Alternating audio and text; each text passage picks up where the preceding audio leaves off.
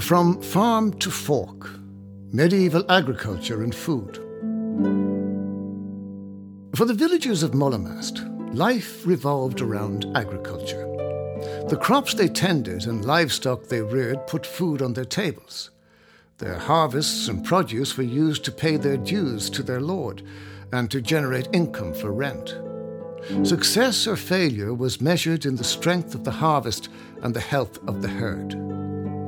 Evidence of what the people of Mullaghmast grew and ate was discovered during the archaeological excavations. It was preserved in the cereal grains they burnt and the butchered animal bones they threw away. It was in the structures they built, the tools they lost, and the broken pots they discarded. It showed that the men and women of Mullaghmast were expert farmers, practiced in making the best of what their land had to offer. Each year in Mullaghmast was dominated by the harvest cycle. It began with the back-breaking job of preparing the fields. Generations of oxen-led ploughs drew the earth into a distinctive pattern of ridges and furrows. Remarkably, these linear patterns are still visible at Mullaghmast today.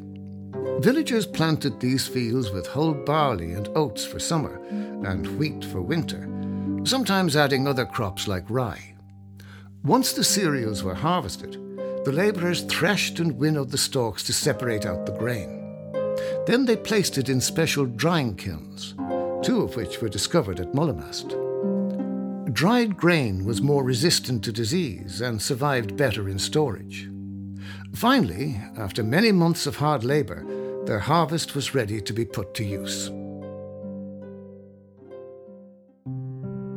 Wheat was the most valuable of the Mullaghmast crops.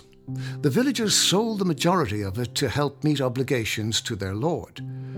What remained was used, with the barley and oats, to feed themselves and provide fodder for their animals.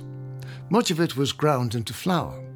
In 1302, the people of Mullaghmast were one of 5 villages using a mill in nearby Moon.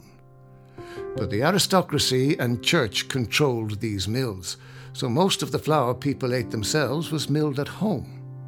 They used tools like the 5 quernstones and grinding stone that were found during the excavation.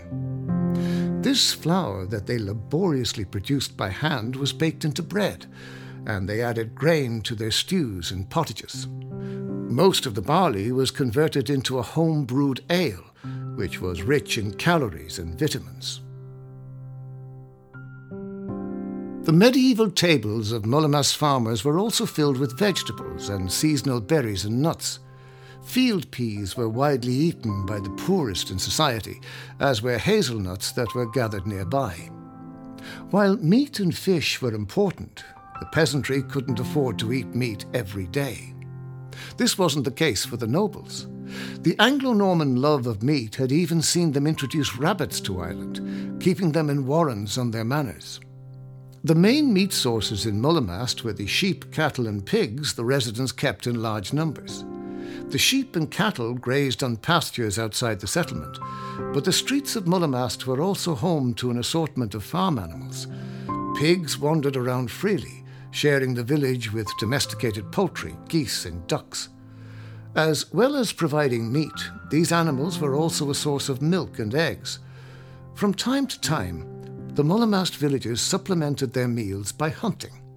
They caught pine martens and squirrels, and may even have turned occasionally to poaching. Deer, pheasant, and grouse were all found at Mullaghmast, species that were reserved for the nobility. If any of the locals had been caught taking them, they would have faced severe punishment. Typically, the villagers of medieval Mullaghmast would have eaten 2 main meals a day. Even though the working day started at daybreak, breakfast was not one of them. Breaking your fast too early was frowned upon for much of the medieval period, though those labouring in the fields often would have brought along some bread and ale to sustain them as they worked. For nobles and peasants alike, the main meal came around midday, or in the early afternoon. The early evening was the time for a light meal, often based around soup or bread. The people of Mullaghmast lived in fear of bad harvests and sickness amongst their livestock. Prolonged wet weather posed the greatest risk to their crops, which, if extreme, could bring on famine. Chance also dictated the climatic conditions in which they lived. Inhabitants of the 12th and early 13th centuries enjoyed the medieval warming period that brought higher temperatures and greater crop yields.